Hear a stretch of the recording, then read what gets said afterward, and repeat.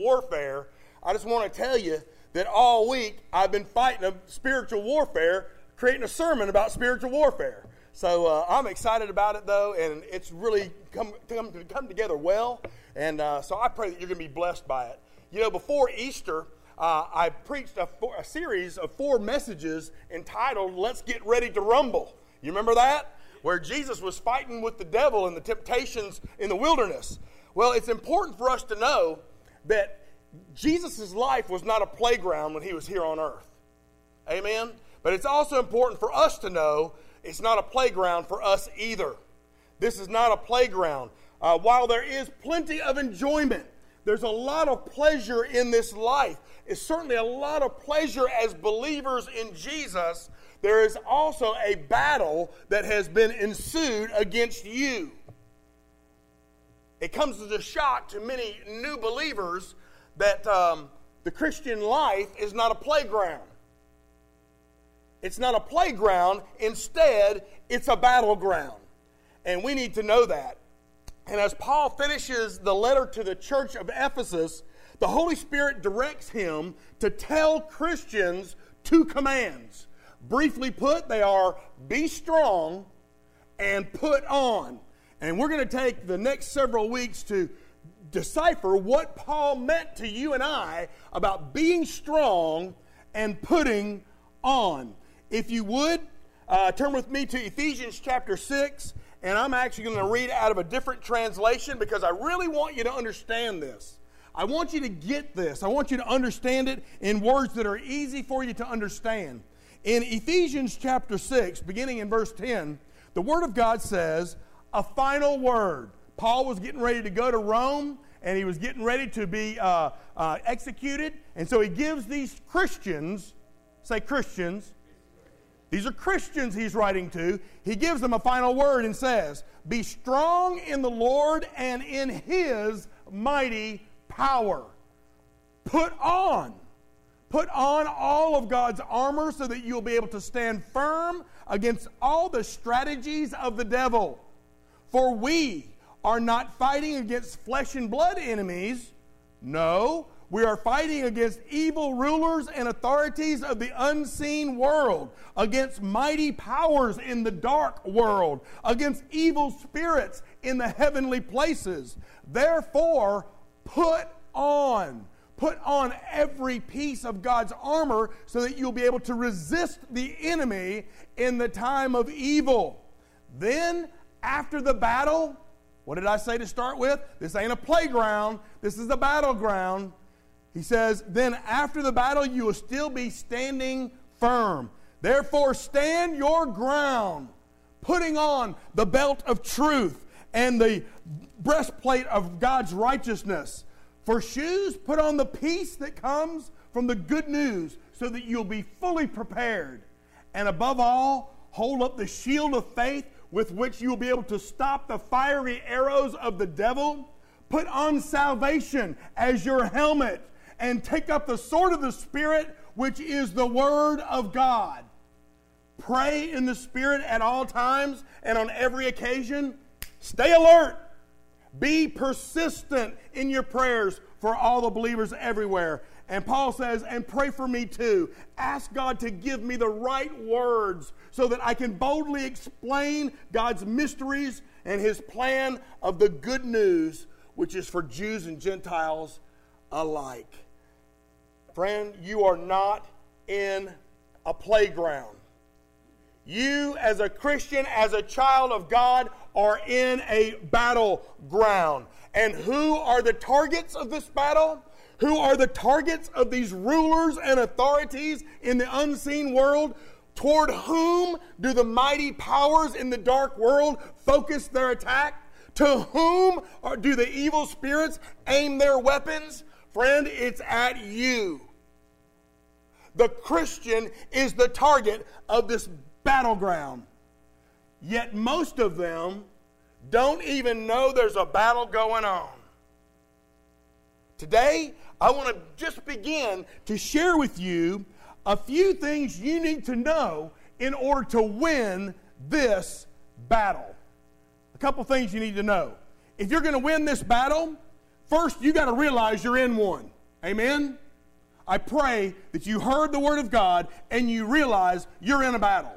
If you're going to win this battle, you need to know who or what you're fighting. Amen? If you're going to win this battle, you've got to possess power for the victory.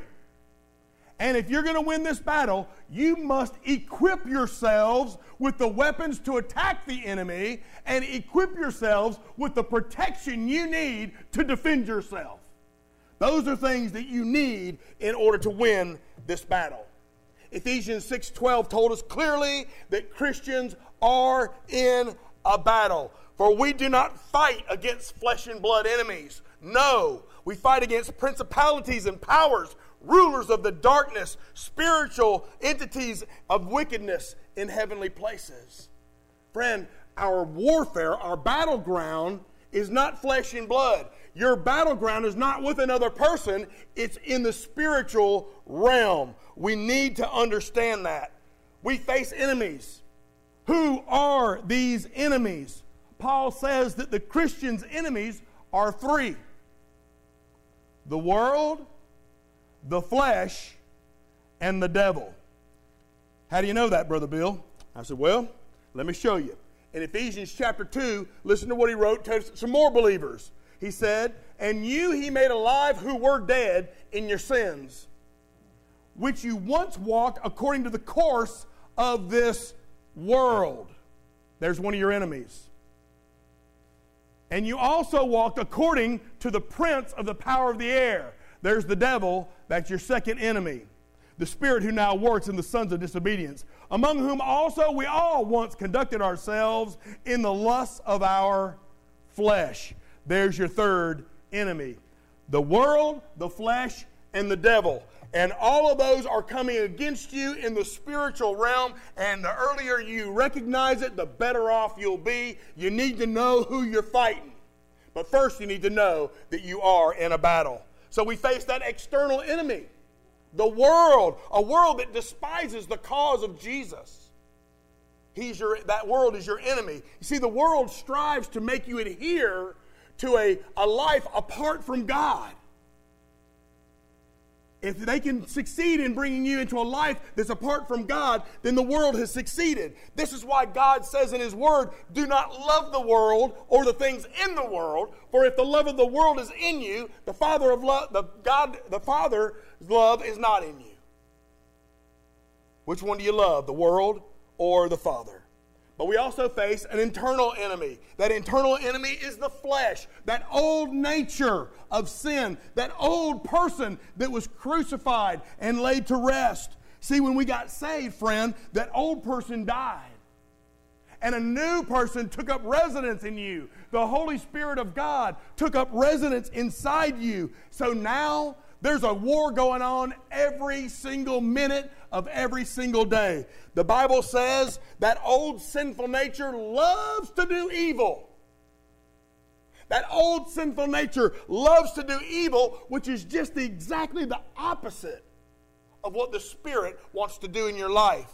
And those two forces are constantly fighting each other so that your choices are never free from this conflict.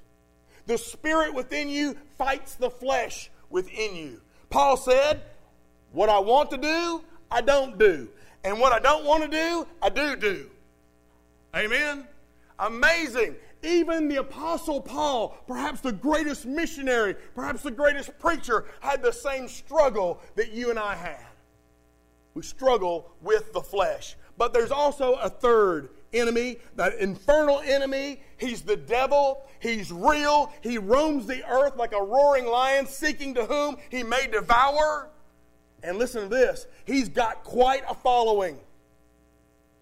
He's got demonic beings following him. But guess what? He's also got human beings following him. He's got quite the army. So, that being the case, for the next several weeks, we're going to learn how to fight. Amen? We're going to learn how to fight this evil, infernal enemy, and we're going to learn how to win this battle for a victorious Christian life. But first, I want to remind you, I want to remind you that we don't fight for victory. We fight from victory. Jesus has already won the victory. It's important that we know that. In 1 John 5:4, the Bible says, whatever is born of God overcomes the world. And this is the victory that overcomes the world, our faith. Our faith in who? Our faith in who? Jesus. That's exactly right. Jesus has already assured us of the victory. We must simply listen carefully. If you're listening, say amen. Here's what you got to do. If you place your faith in Jesus Christ, now you must appropriate that faith. You must make use of your faith in Jesus. You must permit that change in your life to come and bear fruit in your life. You must make use of what Jesus has done for you and let other people see what He's done. It's important that we do that, friend, because the victory is already won. The problem is we just don't act like it. The problem is we just don't appropriate the faith that we have in Jesus. So here's the key. Listen carefully. The prize is waiting for you. The prize is waiting for you, but listen where it's at. The prize is waiting for you, but the prize is at the finish line. Amen? The prize is at the finish line. You must make it to the line. Then when you get to the line, you can claim that prize that Jesus has already won for you. I pray you'll fight the good fight of faith and make it to the finish line. Now, in the Old Testament, Joshua led God's people throughout the Promised Land, and he wasn't winning victories, he was claiming victories. He wasn't winning victories, he was claiming already assured, pre-guaranteed victories that God had already won. He was trusting and obeying and following God's lead. He was kicking tails and taking names. Claiming the victories that had already been won. God said, go here. I've already defeated them. Go claim the victory. We need to do the same thing. Joshua's first stop was a town called Jericho. You may know that Jericho represents the world. But it's funny that God never told Joshua to fight against Jericho. What did He tell Joshua to do at Jericho? Walk around the city. That's all He said. He said, I don't want you fighting them. I don't want you fighting them. I just want you to walk around the city. I want you to march around the city. Friend, we cannot overcome this world by fighting it. We don't overcome the world by fighting it. John wrote, it's faith that overcomes the world. Let Jesus do it. Let Jesus defeat the world. You just place your faith in Him. Now, Joshua's next stop was a little bitty village called Ai. Say Ai. Very good. Good pronunciation. Ai represents the flesh. All right? Now, Ai was so small that Joshua got to thinking, I don't need to send my whole army over there. They're so puny, we'll take them easily. See, Joshua was thinking with his flesh. He was putting his confidence in his flesh. He was saying, you know what? We really don't need you this time, God. We got this one. Amen. You ever done that? Don't worry, God. I got this. I can handle it. And so we try to do something with confidence in what we can do, confidence in the flesh. I've done it. So they get to Ai, and God's people were utterly destroyed. 39 people dead, and the rest of the army ran away from this little bitty army in what city? Ai. Joshua's soldiers, they melted with fear. They said, well, we thought God was on our side. But God said, listen here, there's sin in the camp. There's a man named Achan who has disobeyed me. He has taken for himself some loot from the victory over in Jericho. And I will not tolerate that kind of blatant disobedience and still give my blessings. It's not going to happen. So what do? Joshua and his people, they say, we're going to get right with God. They gave Achan his just punishment. They got right with God. They put away the fleshly desires out of the camp. And once again, they began walking in the victory of God. Friend, confession and repentance overcome the flesh. Just like they did at Ai. When sin comes into your life as a result of the flesh, you must confess and turn away from it. Just like they did in Ai. Now, the next stop was a little town called Gibeon. Gibeon represents the devil. And you need to hear this one. Gibeon was a medium-sized city, and God had warned his people not to be making treaties and pacts with unbelievers in Canaan. But the citizens there in Gibeon were very slick. You ever met some slick people before? These people in Gibeon were real slick, they were really sly, and they were really clever. And so what they did is the Gibeonites set up a deception. They set up a deception. And what they did is they put on worn out shoes on their feet. They took moldy bread and put it in their little knapsacks. Then they also put wine into cracked wineskins. And they went over to Joshua and they said, Joshua, we have traveled from far, far away. We are on your side. Who does Gibeon represent? The devil. That's what the devil will try to get you to believe, that he is on your side. But friend, don't fall for that deception. Don't fall for that lie, lest you find the same problem that you will encounter with Joshua. Joshua said, sorry, we don't make treaties with people in Canaan. We don't make pacts with people in Canaan. And so they responded with a lie. They said, but we're not Canaanites. We've traveled from far, far away. Well, as it turned out, Joshua fell for that deception, and it came back to haunt him for years. Friend, when Satan uses deception in your life, you must trust the Word of God. Just like Jesus did in the wilderness, you must trust the Word of God. You must trust that what God said is right. Because God's Word is what will overcome the devil. Okay? Now, in Greek mythology, there was a great warrior named Achilles. Achilles, according to myth, was born to a goddess mother. She was a Greek mythological goddess.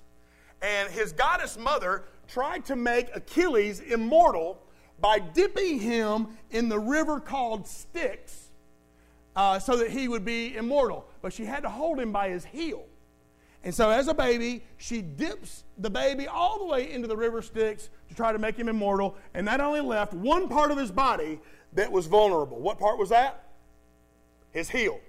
Right? So later on, as he grows up, it seems like nobody can whoop him. Nobody can beat Achilles. He's like an immortal. Many conquests, many victories.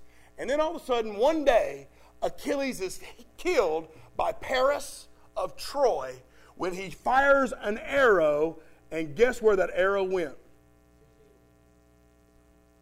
Specifically, his Achilles heel. Why in the world would Brother Bill bring up a Greek mythological character like Achilles? Friend, here's the reason. If we are going to win this battle against our enemies, the world, the flesh, and the devil, if we're going to win, if we're going to enjoy this victory that Jesus gave us, friend, we must have complete protection.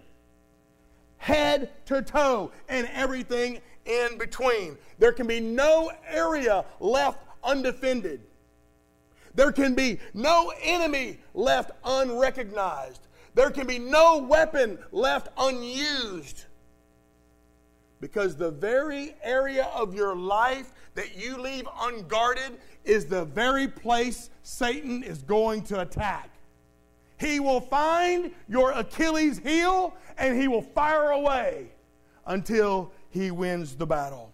So we must address every enemy. Address every part of our lives. So the Bible tells us emphatically that Christians are in a battle, but it also tells us that we have the strength of the Lord and the power of His might right here at our fingertips. But the Bible also tells us who we are fighting. The world is not a who, and the flesh is not a who, but the person that we are fighting is Satan. He's God's enemy, and if you didn't know it already, he's your enemy as well. So let's ask this question. In all reality, who is this enemy of God, this enemy of ours? Well, let me tell you what he isn't first. He doesn't have horns. He doesn't have a tail. He doesn't carry a pitchfork. He's not red, unless you like red. Amen. You like pink, he'll be pink. He uses the world and he uses the flesh against you. He's very real. He's not just a symbol of evil. He is active in this world, and get this, he's especially active in the church. That's right. He's especially active in your life. Remember Ephesians 6? In Ephesians 6, Paul was not writing to a bunch of pagan idol worshipers. Paul was writing to a church. Paul was writing to a bunch of believers. He was writing to you and to me. Now, I don't believe that the devil really concentrates his efforts on nightclubs and bars. He's got them right where they need to be. Charles Spurgeon said, Satan never kicks a dead horse or a dead church. I believe Satan's attack is centered on rooms full of true believers just like this one. Why would he do that?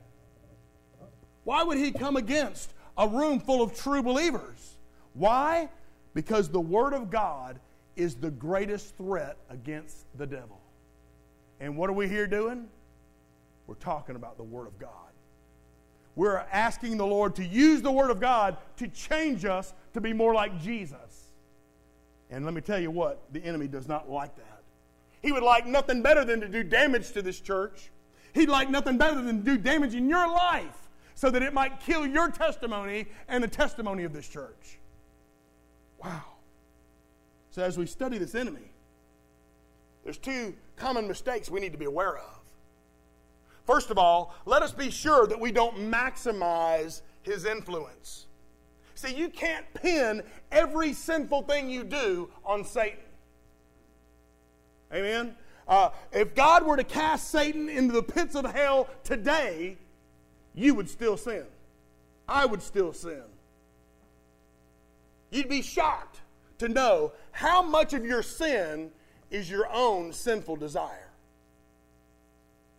But please realize that Satan is only a created being. In Ezekiel chapter 28, the Bible makes it clear that Lucifer is a created being. He was anointed when he was in heaven. He was beautiful. He was wise. And he was assigned to guard the mountain of God. Listen to what Ezekiel says. Thus says the Lord, you, Lucifer, were the seal of perfection. You were full of wisdom and perfect in beauty. You were in Eden, the garden of God, and every precious stone was your covering. You were clothed in sardius and topaz, diamond and beryl and onyx and jasper. You were clothed in sapphire, turquoise, and emerald with gold. The workmanship of your timbrels and pipes. It seems that the enemy had something to do with music before he was cast down. Was prepared for you on the day you were created. You were the anointed cherub who covers, that is the mighty guardian angel. I established you, God said. You were on the holy mountain of God. You walked back and forth amidst the fiery stones. You were perfect in your ways from the day you were created until sin was found in you. You became filled with violence within, and you sinned. Therefore, I cast you down as a profane thing out of the mountain of God, and I destroyed you, O mighty guardian angel. Your heart was lifted up in pride. Because of your beauty, you corrupted your wisdom for the sake of your splendor, and I cast you down. Satan had it going on in heaven. Lucifer was a mighty guardian angel on the mountain of God before he was cast down. Because of his knack for violence, because of his prideful heart, Lucifer was cast out. He was banished. He was permanently expelled from the mountain of God. So he is a created being. So he's only got so much power because he is a created being. He's not God. So don't maximize his influence. He's not God. Satan is not all-powerful. Satan is not all-knowing. He can't read your mind. And he's not everywhere at one time like God is. So don't maximize his influence, but also you better be careful not to minimize his influence either. Countless Christians become easy prey for the devil because they ignore his devices. First of all, you need to know the reason why is because he's a corrupted being. Ezekiel 28:15 said, you were perfect in your ways from the day you were created until iniquity was found in you. Verse 17 said, your heart was filled up because of your beauty, and you have corrupted your wisdom for the sake of your splendor, so I cast you down. And then it's interesting, in Isaiah chapter 14, for those of you on our Wednesday morning Bible study, you remember our Isaiah study? And we talked about Lucifer and when he was cast down. Well, in chapter 14 of Isaiah, Isaiah reveals Satan's big problem. Satan's biggest problem is he's got an eye problem. Say, I've got an eye problem. Not an eye problem, an eye problem. Listen to what Isaiah wrote. How you have fallen from heaven, O Lucifer, son of the morning. How you are cut down to the ground, you who weaken the nations. For you have said in your heart, say I will ascend to heaven. I will exalt my throne above the stars of God. I will sit on the mount of the congregation on the farthest sides of the north. I will ascend above the heights of the clouds. I will be like the Most High. Yet you shall be brought down to hell, to the lowest depths of the pit. He's a corrupted being. You see, Lucifer was not satisfied with his lofty position. He wanted to be God. And the rest of the story tells us in Revelation that he's going to make another attempt to try to take the place of God. But friend, know this. He's only a created being. But he is corrupted. He is corrupted. And because he's corrupted, he wants to take you down with him. But also, you need to know that he's a condemned being. That's the good news for you and I. He is a condemned being. Verse 16 in Ezekiel 28 said, you became filled with violence within, and you sinned. Therefore, I cast you down as a profane thing. Isaiah said, yet you shall be brought down to hell, to the lowest depths of the pit. He is a condemned being. And listen, friends, he knows he's a condemned being. Satan knows that his days are numbered. Satan knows that his time is short. And all he wants to do is take you down with him. Like Lucifer, when you and I decide to do our own will instead of God's will, we are setting ourselves up for a big fall. We're setting ourselves up to be cast down. Lucifer said, I will go up above the stars. I will go up above the Most High. I will go above the throne of God. But God said, no, you won't. You'll go down. You'll go down. Peter quoted Proverbs chapter 3 saying, God resists the proud, but gives grace to the humble. And then he goes on to say, therefore, friend, humble yourselves under the mighty hand of God, that he may exalt you in due time. Have you found yourself to be too proud to humble yourself and receive God's grace? God's promise is this. If you're listening, say amen. God's promise is this. If you've been too proud to receive God's grace, if you continue in that way like Lucifer, you will be cast down. I didn't say it. The Scriptures said it. But if you humble yourself, if you are willing to turn from your sin and cry out to God and trust in His one and only Son to be the Savior for your sins, to be the Lord of your life, then you will be exalted to heaven in due time. Friend, this hits you right in the heart. Because, friend, it's either one or the other. It's black or white. It's Jesus or not. It's up or down. It's heaven or hell. So the choice is yours. Say, yeah, Brother Bill, I'm already a believer. Well, let me ask you this. Are you a follower too? Or do you find yourself to be too proud to follow somebody else? I know a lot of people who claim to be believers, but you know what they're not? They're not followers.